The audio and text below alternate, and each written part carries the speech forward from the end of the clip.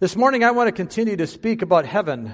We've been talking about heaven over the past few weeks, and heaven is just a topic that we could talk about for a long, long time and never exhaust it. And that's a good thing. But as we talk about heaven, I want to ask you a question. Are you getting excited for spring and summer to get here? Let me ask you, are you starting to get excited about it? Yeah, I know I am. I always look forward to the change of seasons, whether it's fall to winter or summer to fall. But I do enjoy this winter, spring to summer season because it always gives me anticipation of new life. And I start planning my summer activities. I start planning the things that I'd like to do in that. And I want to talk this morning about the planning aspect of life. Because we all plan things. Planning is a necessary part of our life, whether we like to think about it or not, because some of us are more spontaneous and less planned out than others. But the old saying is, failing to plan is planning to fail. Failing to plan is planning to fail. We must have an element of planning in our life if we're going to have a good life. So I want to talk about this morning about planning. And I will confess to you that I am not the best planner. My wife is much better at planning than I am. Thank goodness that she is. Otherwise, we would be in a world of hurt much of the time. But it's still a very important thing that we need to consider. And it's a good thing that I can preach about things that I'm not good at.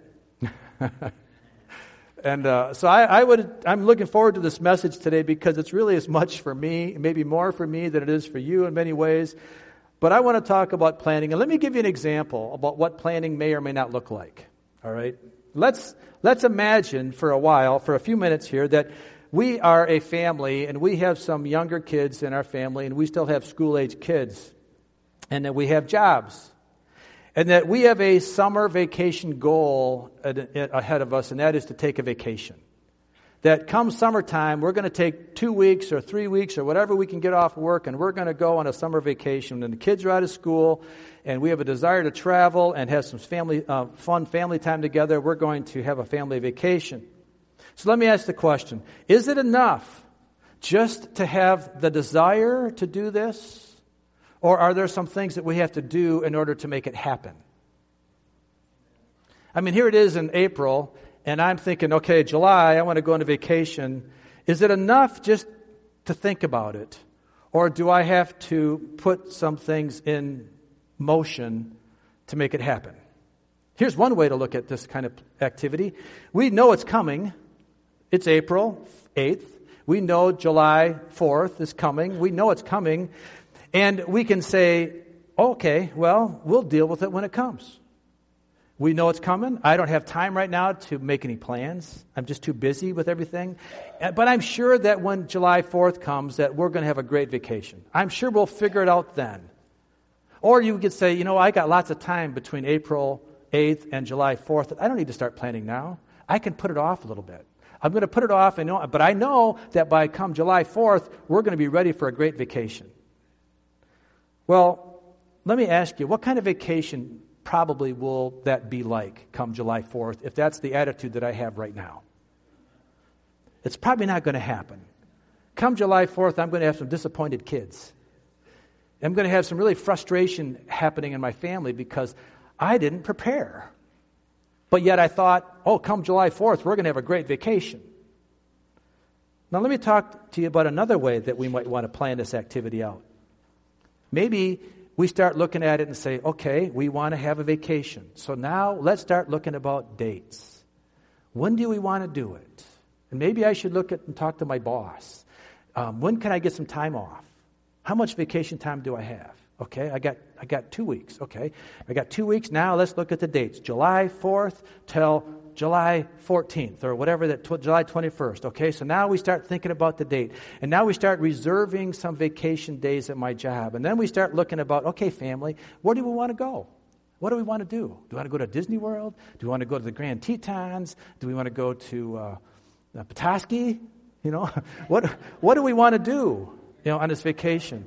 And then we begin the process of planning it out. And now, do we want to drive or do we want to fly? Are we going to drive or are we going to, do we want to fly? And then if that's the case, I better start saving some money. I better start saving for my vacation, and I better start making some reservations. I better get on the hotels, and I better get on the airlines, and I better start making some reservations. And I better start deciding if I'm going to buy tickets. When I get to Disney World, are we going to go into Disney World? Or are we just going to go to Challenge Mountain? Or what are we going to do? So I got to start buying tickets, and I got to start doing this thing. And basically, it takes a lot of preparation for the vacation. If I want it to be a good vacation, I need to start planning now. Right? That's what we do. That's what smart people do, at least. That's why I have my wife. Because she will help us have good vacations like that. And it doesn't make a difference if it's a summer vacation or retirement or birthday parties or weddings. Did I say weddings? Oh, man.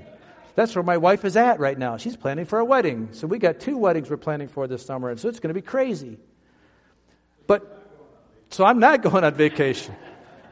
Like I said before, if you hear that whooshing noise from northern Michigan, it's money flying out of my wallet. That's just what it is. But having a vacation goal in mind is the key to making necessary plans and being able to see the value of what we might have to sacrifice in the moment to make the plan happen. Right? I have to have that goal. I have to have that expectation set out there. And when I have that, if I have to sacrifice now, it gives me a little bit of fun in the middle of the sacrifice. See, because we have doldrum days, don't we? I mean, let's be honest. We have days that are just not fun. Even though I like my job, even though I enjoy being a pastor, even though you enjoy your job, there are some days that just aren't maybe the best. So we have some doldrums. And when I can keep my mind recognized in the moments of the doldrum days and the days that just aren't going so well, realizing that, I'm doing this because if I do this well now, I can really enjoy my vacation in July. And it gives me the ability to begin to enjoy more of my day-to-day activities because I'm setting that as an expectation of how I'm going to get to tomorrow and thereafter. So it helps my attitude. It helps me to make the hard choices that I have to make sometimes do I spend the money now or do I save that money? Do I want to look for that short-term pleasure right now, or do I have to recognize that if I save it now, I can buy those airline tickets and those tickets to Disney World, and I can pay in advance, and I don't have to worry about credit card charges. I don't have to worry about that fact. And there's so many things I can enjoy more if I pre-plan activities. And this is just an example, but life is full of planning. Life is full of it. Life is full of planning. But maybe sometimes we can overplan. Alan Sanders quotes this. He says, "Life is what happens to us while we are making other plans." Life is what happens to us while we are making other plans. So there are some things that we just cannot plan. Even though planning is very important, there are some things that just get us off guard, catch us off guard, and we're not quite prepared because we were planning for this and then this happened. And it could totally change our plans. And this is where it's best for us to seek the wisdom of God. That we should recognize that God is the provider of all of our plans, whether or not it's making our plans come together right now, or if we have to be patient and wait on God. Proverbs 15:22. Plans fail for lack of counsel, but with many advisors they succeed. Sometimes our planning needs to get bigger than ourselves. Sometimes I need to get out of my own little world of planning, and the Bible says that plans fail for a lack of counsel. But with many advisors, they succeed. It's okay to ask for advice. It's okay to ask for help in planning activities. Proverbs 16, verses 1 through 4. To humans belong the plans of the heart, but from the Lord comes the proper answer of the tongue. All of a person's ways seem pure to them, but motives are weighed by the Lord. Commit to the Lord whatever you do, and He will establish your plans. The Lord works out everything to its proper end, even the wicked for a day of disaster. Man, part of that counsel process of my planning needs to be who?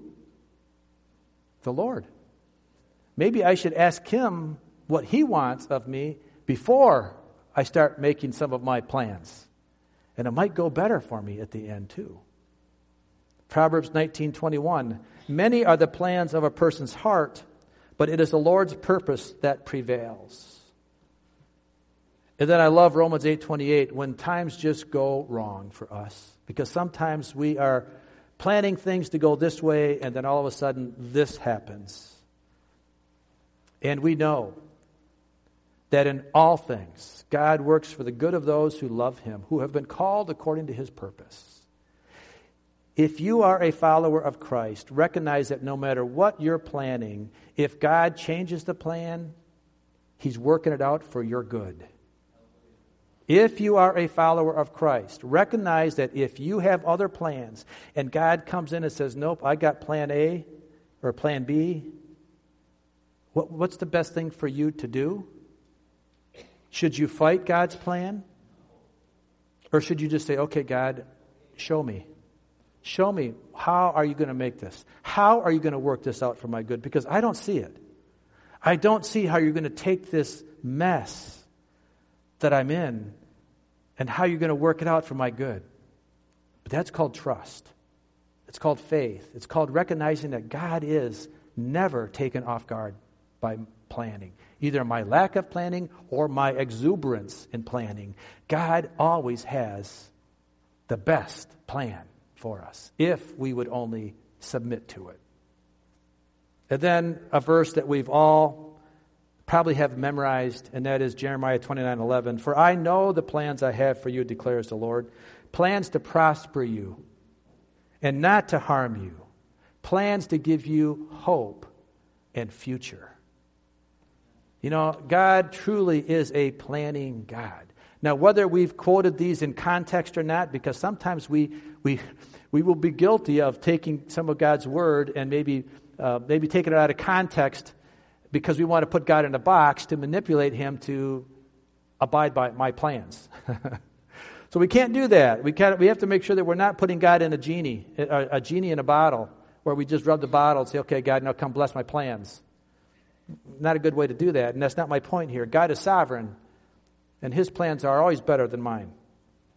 So rather than to try to convince God to meet my plans, my point is that we are to live in a relationship with God so that we are together in the planning process. Wouldn't that just be more sense? That we would live so close to the Lord, that we would have such good relationship with Him, that we would be practicing the presence of God at all times in our life, so that when we have choices that are coming along our way, that we say, God, we have this choice coming up. What do you think about it? What do you think, Jesus? What do you think about that time I have to spend? Should we take vacation? Should we go to Disney World? Or maybe we should go help some people? I don't know what it is. But rather than us getting so involved in our planning, maybe we should trust the Lord first. Maybe we should go to Him first and invite Him into our planning process. Reminds me of Psalms chapter 37, beginning of verse 3. Trust in the Lord and do good. Dwell in the land and enjoy safe pasture. Take delight in the Lord, and He will give you the desires of your heart. See, I think so often we want to look at verse 4. And He will give you the desires of your heart, and start there. But we need to start at verse 3. Trust in the Lord and do good. Dwell in the land and enjoy safe pasture. Delight yourself in the Lord. I mean, spend our time first focusing in on who Christ is. Focusing in on the good Father. Focusing on who He is. And we spend our time there first, and then He says He will give us the desires of our heart. And here's the key to that. The more that I'm chasing Christ, the more my desires are lining up with His desires. And so it's not an issue of either or. It's an issue of our desires. Because now my heart is lining up with His heart. And now it becomes a joint plan. And if I have God in my plans, rest assured they will succeed. Rest assured that if you have God in your planning, it will come to pass for your greatest benefit. That's really good. That is really good. You could go home now. Oh, you're still here. Okay. I gave you an opportunity to leave, and you didn't leave. So now you got to stick. Now you got to stick longer. So now that we've established this morning that planning is not only logical, but it's biblical, we need to learn how to do that. Not only is planning logical, but it's biblical. So let me ask you the question about your future. How are you planning for heaven? Are you planning for heaven? Let me ask it that way first. Are you planning for it? Well, here's some typical answers that I would expect. Well, of course I am. I'm saved, aren't I? Of course I am. I'm saved. That's kind of like, I have a desire to take a vacation in July, but I'm not doing anything about it. Right? Another answer I might get is, no, we're not supposed to think that much about heaven because it makes me more unproductive on earth. So I'm really not supposed to think about heaven. So no, I'm really not, because I'm focusing right here. I got to do what I got to do right here. Another answer I might expect is heaven. No, I'll figure it out when I get there. I'm a good person. I'm sure that I'm good enough to make it. And when I get there, I'm sure I'm going to be really happy there.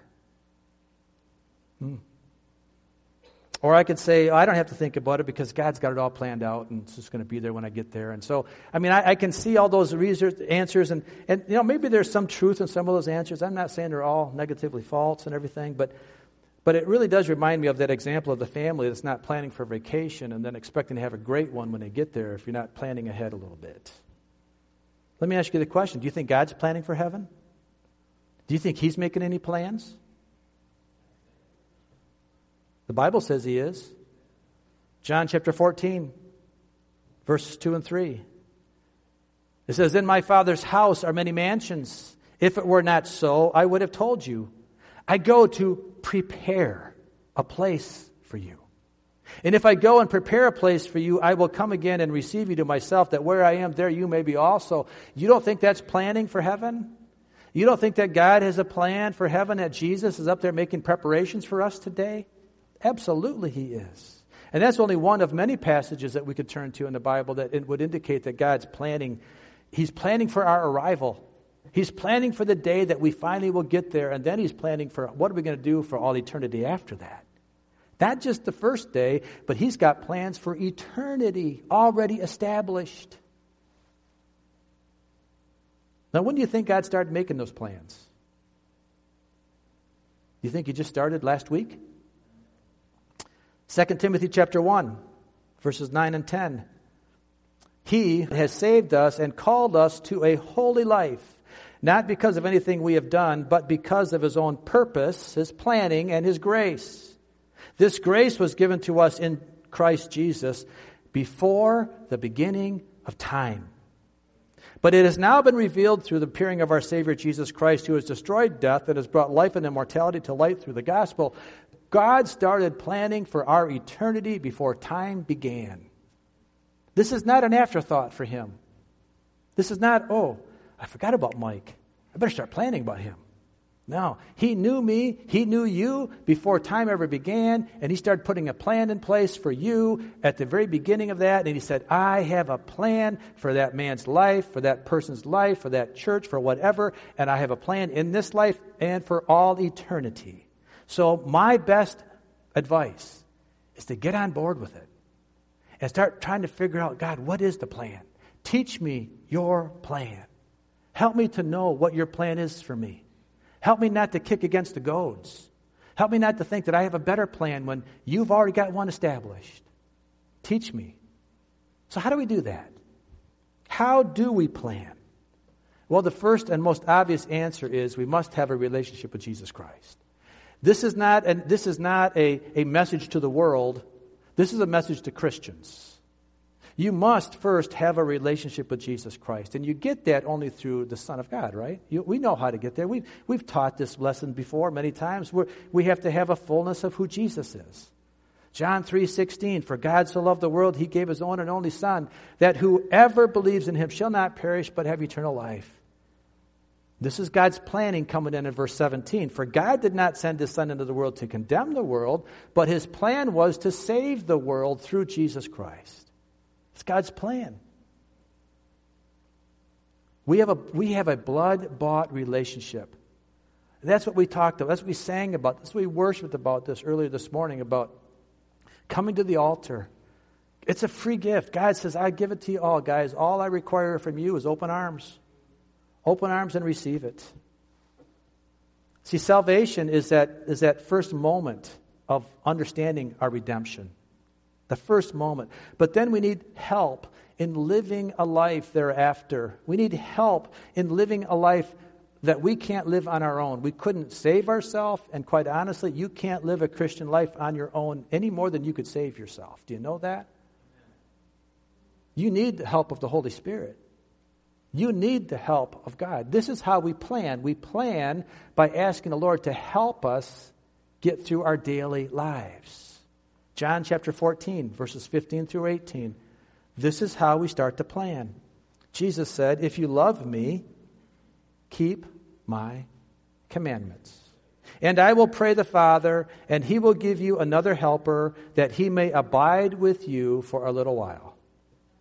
What? Oh, forever. Oh, forever. And he will give you another helper, that he will abide with you forever. The Spirit of truth, whom the world cannot receive, because it neither sees him nor knows him. Why? Because they're not blood-bought. Because they haven't received the blood of Christ to cover for their sins. They're not blood-bought yet. The world cannot receive that. And they cannot see this. But we can. Continuing on in the Scripture, but you know him, for he dwells with you, and he will be in you.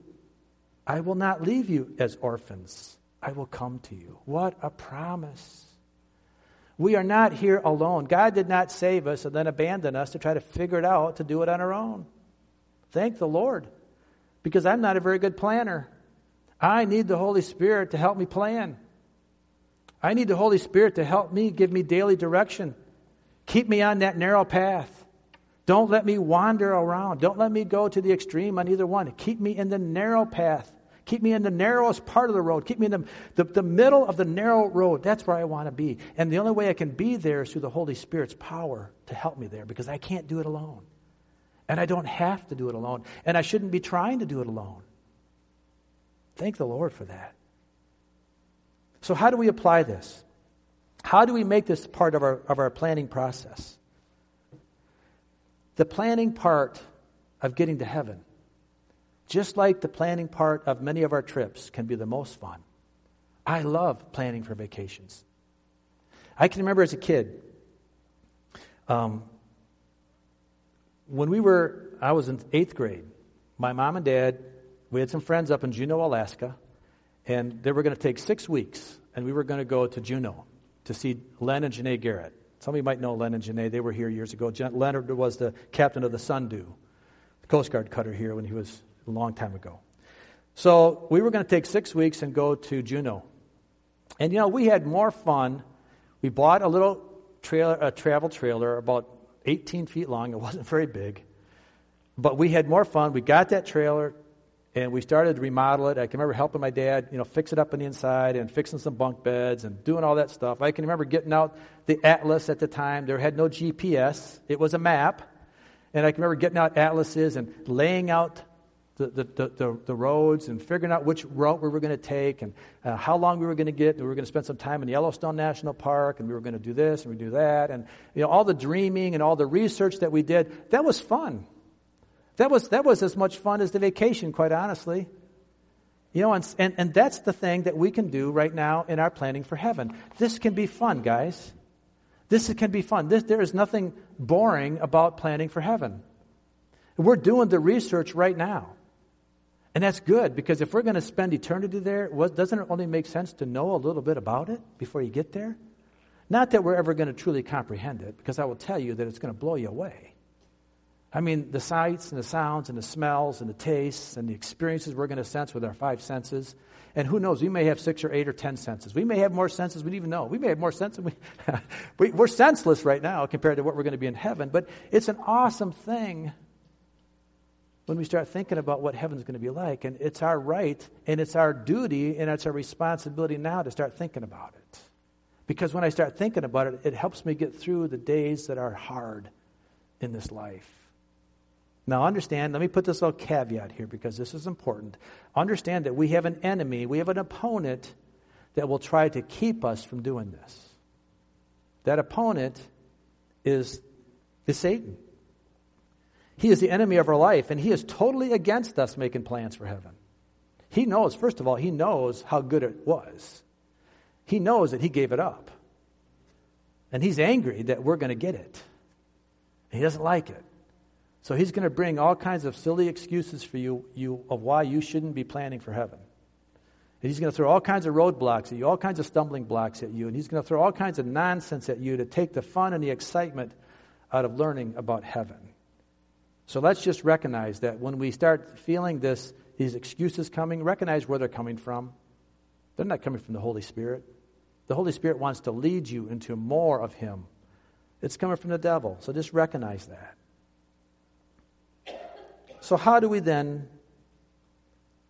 find a meaningful way of planning for heaven? I will tell you, from my experiences, the happiest and the most contented people that I know on this earth are the ones that have a correct perspective about heaven and where they're going. It's the person that really is confident in their faith of who Jesus is to them, and they practice the presence of God on a daily basis, and they invite the Holy Spirit to give them insights into their future. Those people can be very content in this world. We are on a journey, folks. This is not our home. And the people that recognize that are the most happy people that I know. They're not striving for what tomorrow brings here on earth. These are the people that really understand and can apply Matthew chapter 6, verses 19 through 21. It says, "Do not lay up for yourself treasures on earth where moth and rust destroy and where thieves break in and steal, but lay up for yourself treasures in heaven where neither moth nor rust destroys, and where thieves do not break in and steal. For where your treasure is, there your heart will be also." Those are contented people. We're instructed to do things here on earth that lay up treasures in heaven. We're supposed to do that. How many times do we strive for things here on earth? I mean, we really work hard for some things. Not bad things, good things. But when we get them, it's not long, and we're bored with them. We're not long, and we find that they really didn't give us the thrill that we thought it was going to give us for as long as we hoped it was going to give us. I remember when I was a younger dad, my son Tyler, I think he was, 12 maybe. Do you remember, men, boys here? We're all boys. Do you remember getting a race car set, slot cars? And we would set up that race car set, and it would go around in circles. And we could, we had one. Barney and I had one as kids. I loved it. So I thought, Tyler's going to love this thing. So I went out and I bought the biggest one I could find. And I had to get a 4x8 piece of plywood. And we set it up on this big piece of plywood. And it went round in circles and ups and down and straightaways and curly cues. And I had more fun setting that thing up. We did it together. And it was a great father-son project. And I thought, man, this is going to give him hours of fun. He's going to have all of his friends over. And they're going to spend hours and hours and weeks playing with this thing. He played with it 3 hours and he was bored. I was so disappointed. I had more fun with it than he did. But the reality is, in today's world, if things aren't moving quick enough, we get bored. If that thing could have been changed, if that track could have had a different changed layout, like his what is the games on video? What are they? I don't even know what they're. The Xbox. He liked that because he could change the games all the time. But this got boring because it was set on a piece of hardwood and it was set in a particular place and a pattern and it didn't change and he got bored with it in about 3 hours.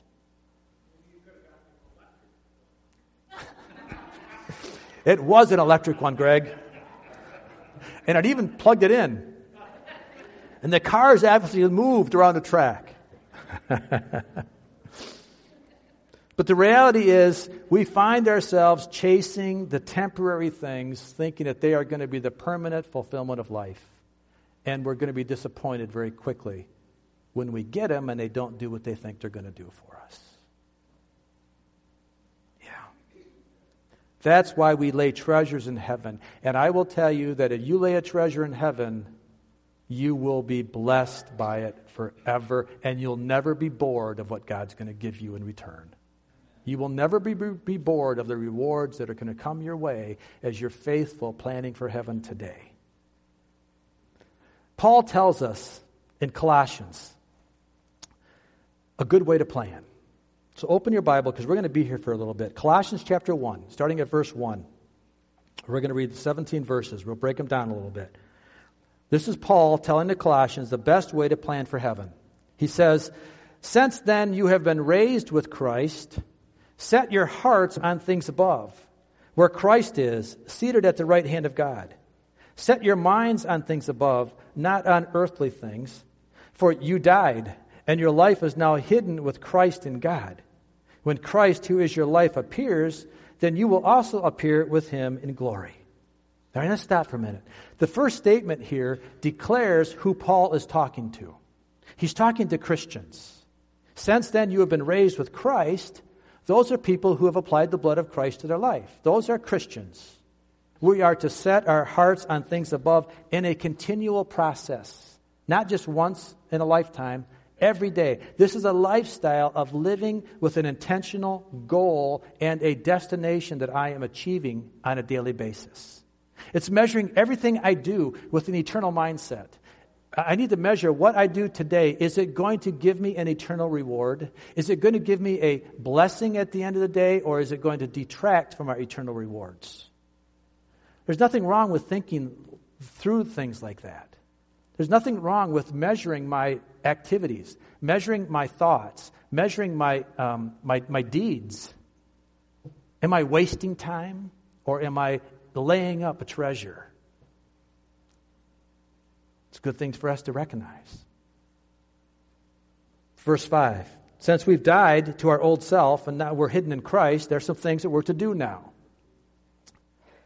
Verse 5, put to death, therefore, whatever belongs to your earthly nature: sexual immorality, impurity, lust, evil desires, greed, which is idolatry. Because of these, the wrath of God is coming. You used to walk in these ways in the life you once lived. But now you must rid yourselves of all such things as these: anger, rage, malice, slander, filthy language from your lips. Do not lie to each other, since you have taken off your old self with its practices, and have put on the new self, which is being renewed in the knowledge and the image of its Creator. Here there is no Gentile or Jew, circumcised or uncircumcised, barbarian, Scythian, slave or free, but Christ is all and is in all. So we have some things that we are to put off. Because we've died to our old self, this is part of measuring our activities to say, is this going to be a contributor to my eternity, or is this going to be a hindrance or a detractor to my eternity? It's okay. We need to measure some things. We need to know that God is calling us to be set apart, holy, sanctified. All right? And I know that for the most of us here, these are not issues we struggle with. I know that. I know that most of us in this room today are living the victorious life. But at the same time, if there's one person that's struggling with this, then it is worth it. Or maybe I'm living with 90% of these things, and there's 10% I'm still struggling with. Well, let's get it 100%, right? Let's just go all in for Christ here. Let's not hold anything back. It's not saying you are. Let's just examine ourselves all the time. Let's just constantly be on the guard, that we're watching out, that we don't allow ourselves to get distracted by the enemy at all in any way. And then verse 12, Paul then continues and explains what a godly person should be doing in his preparation for the process of living life. Verse 12, therefore, as God's chosen people, here we are, we're Christians, as God's chosen people, holy and dearly loved, clothe yourself with compassion, kindness, humility, gentleness, and patience. Bear with each other and forgive one another. If any of you has a grievance against someone, forgive as the Lord forgave you. And over all these virtues, put on love, which binds them all together in perfect unity. Let the peace of Christ rule in your hearts, since as members of one body you were called to peace, and be thankful. Let the message of Christ dwell among you richly as you teach and admonish one another with all wisdom through psalms, hymns, and songs from the Spirit, singing to God with gratitude in your hearts. And whatever you do, whether in word or deed, do it all in the name of the Lord Jesus, giving thanks to God the Father through Him. That's how we plan, guys. We put on love. We put on compassion, humility. We look at the other person as how can I serve you? Rather than what can I get out of you? How can I serve my church? Rather than what can I get out of my church? What can I serve my wife or my family? Rather than what can I get out of them? You see, Paul is seeing the big picture here. He begins with the reality that we are starting as people separated by God. We are holy and sanctified. And then he's moving into the relationship that Jesus wants to develop in us, a new mindset of how we live our lives, how we serve people. And then he's reminding us that what we were and what we are to avoid going back to.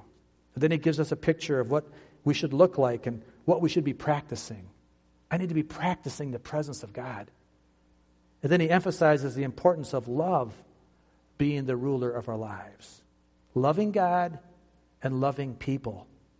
We're to let the peace of Christ rule in our hearts as we teach and encourage others to allow the same things to happen. And we do this through the reading of God's Word and the worship from our hearts. And then we end up in an attitude of giving thanks to God the Father. That's how we plan for heaven. That's how we do that. That's how we apply our life this way. This is how we live out our mission statement of being heavenly effective through earthly relevance. I'm going to be heavenly effective, or I'm going to have heavenly enjoyment.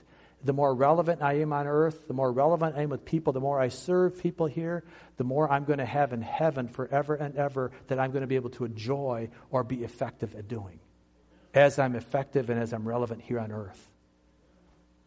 This is a lifestyle that makes us look like Christ. Jackie, would you come, please? Guys, church is really important. Gathering together like this is very important. There are many people that say, I can be a good Christian and not come to church. I can be a good Christian by myself, in my own little world. And I'm not saying they are or aren't. I'm not judging them. But I am saying that there is great strength when we come together and we encourage each other and we admonish each other and we pray for each other and we worship together in unity like this. This is where the strength is. In fact, we're told by the writer of Hebrews chapter 10, verse 24, and it says, let us consider how we may spur one another on toward love and good deeds. In other words, how can I encourage you? How can you encourage me? And it says, not giving up meeting together, not giving up coming to church, not coming up fellowshipping with each other. It says, and it continues, as some are in the habit of doing, but encouraging one another, and all the more as you see the day approaching. Every day that ticks by, we're one day closer to the return of Christ. Every day. I'm not saying it's going to happen tomorrow, but I don't know. But I do know that tomorrow I'm one day closer when this day is over. So as the day is approaching, I am to encourage each other. I'm to encourage you, and you're to encourage me. And I want to just continue to encourage us to come together more often like this. See, there is a practice of getting in the presence of God that helps us in our planning process. It's really worship. It's really all about worship. And worship isn't just singing, but worship is getting a quiet time. Can I encourage you to find your quiet times? Just you and Jesus. Just get together. And just invite Him in with open arms. In the busyness of your life, if you would just take a few minutes and settle down and slow down and just maybe shut the lights off. Get rid of all the visual hindrances and just sit quietly. Put some worship music on. and just sit quietly in the presence of the Lord and just let Him bathe you in the presence of God. That is preparation. That's planning. And let Him feed into your life what He wants you to do as you're planning the process of living for heaven. See, heaven can come to earth in that process. I will tell you, the way the broken world is right now, it will never be utopia here. But there's coming a day when God is going to restore all things. And this will be our home. That's another subject for another sermon. But right now, heaven can come to earth in your quiet times, just by yourself. And then bring the successes, bring the testimonies of that together and share it with others and enjoy other presence of other people. Amen. It's good. It's good to be planning. It's good to be daydreaming. It's good to be envisioning all that God has for us, because He's got so much. Let's sing the song Jackie's playing, and let's just celebrate this morning as we truly embark on the planning process of heaven. Amen. Stand with me if you would. I've heard 1,000 stories of what they think you're like, but I've heard the tender whisper of love in the dead of night. You tell me that you're pleased and that I'm never alone. You're a good, good Father. It's who you are. It's who you are. It's who you are. And I'm loved by you. It's who I am. It's who I am. It's who I am.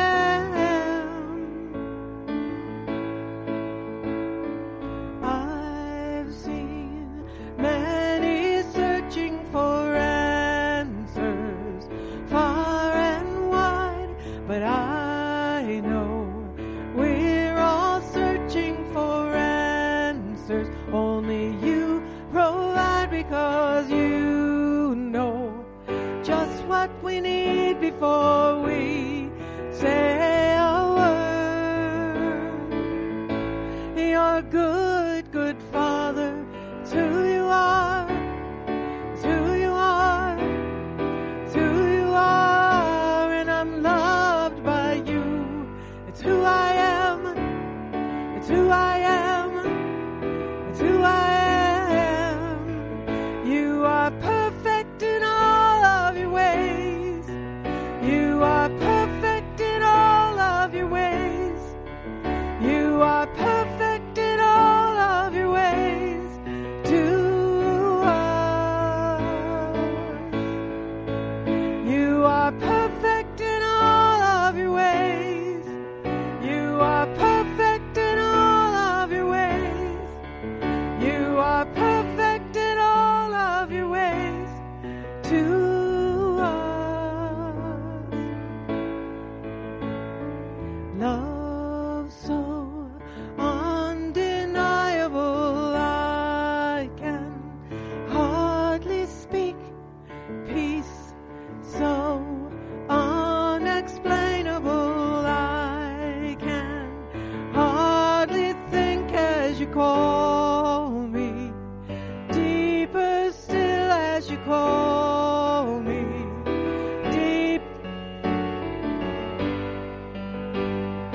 Deeper still into love. Love, you're a good, good Father. It's who you are. It's who you are. It's who you are. And I'm loved by you. It's who I am. It's who I am.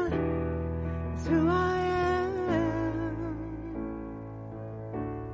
Father, you are so good to us. I'm so thankful, Father, that I can look at you and call you my dad. That I can call you my brother, Jesus. And Holy Spirit, that you are my helper, willing and able, desiring to help me every day to make proper plans. Lord, that I would always be striving to lay treasures of there and living not so much for here, that I can let these things go with open hands and open arms to receive from all that you have for me. What a trade. What a great trade.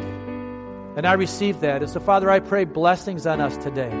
I pray blessings on this church today and everybody here that's heard this message and has been part of our worship today, that you would just go with them and honor them and bless them. And, Father, bring newness and fullness into their lives today. As we all work together, that one day, Father, we will celebrate one day forever and ever in the presence of our Father, that we'll celebrate at your feet, and it'll be a grand worship experience. And it'll be a grand life, all because we planned properly today. And we thank you for it. In Jesus' name, amen. Amen. Be blessed today as you go.